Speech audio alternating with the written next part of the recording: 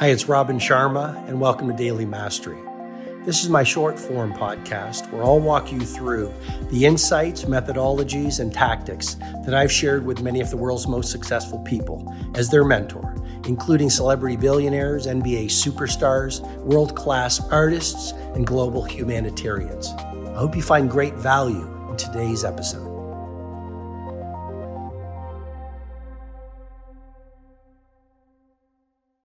It's so easy to get swept off your game, swept off your vision, swept off your values, swept off your focus when you're measuring your success and your performance by your so-called peers in your industry or your competition within your craft.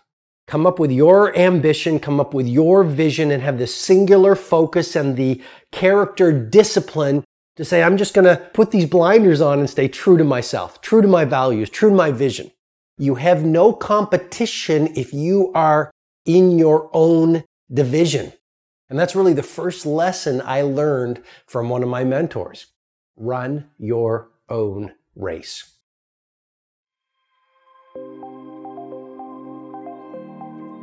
Hi, it's Robin Sharma. I hope you've received strong value from today's episode. I encourage you to read my latest book, The Everyday Hero Manifesto, which is helping people from right across the world live soaring lives.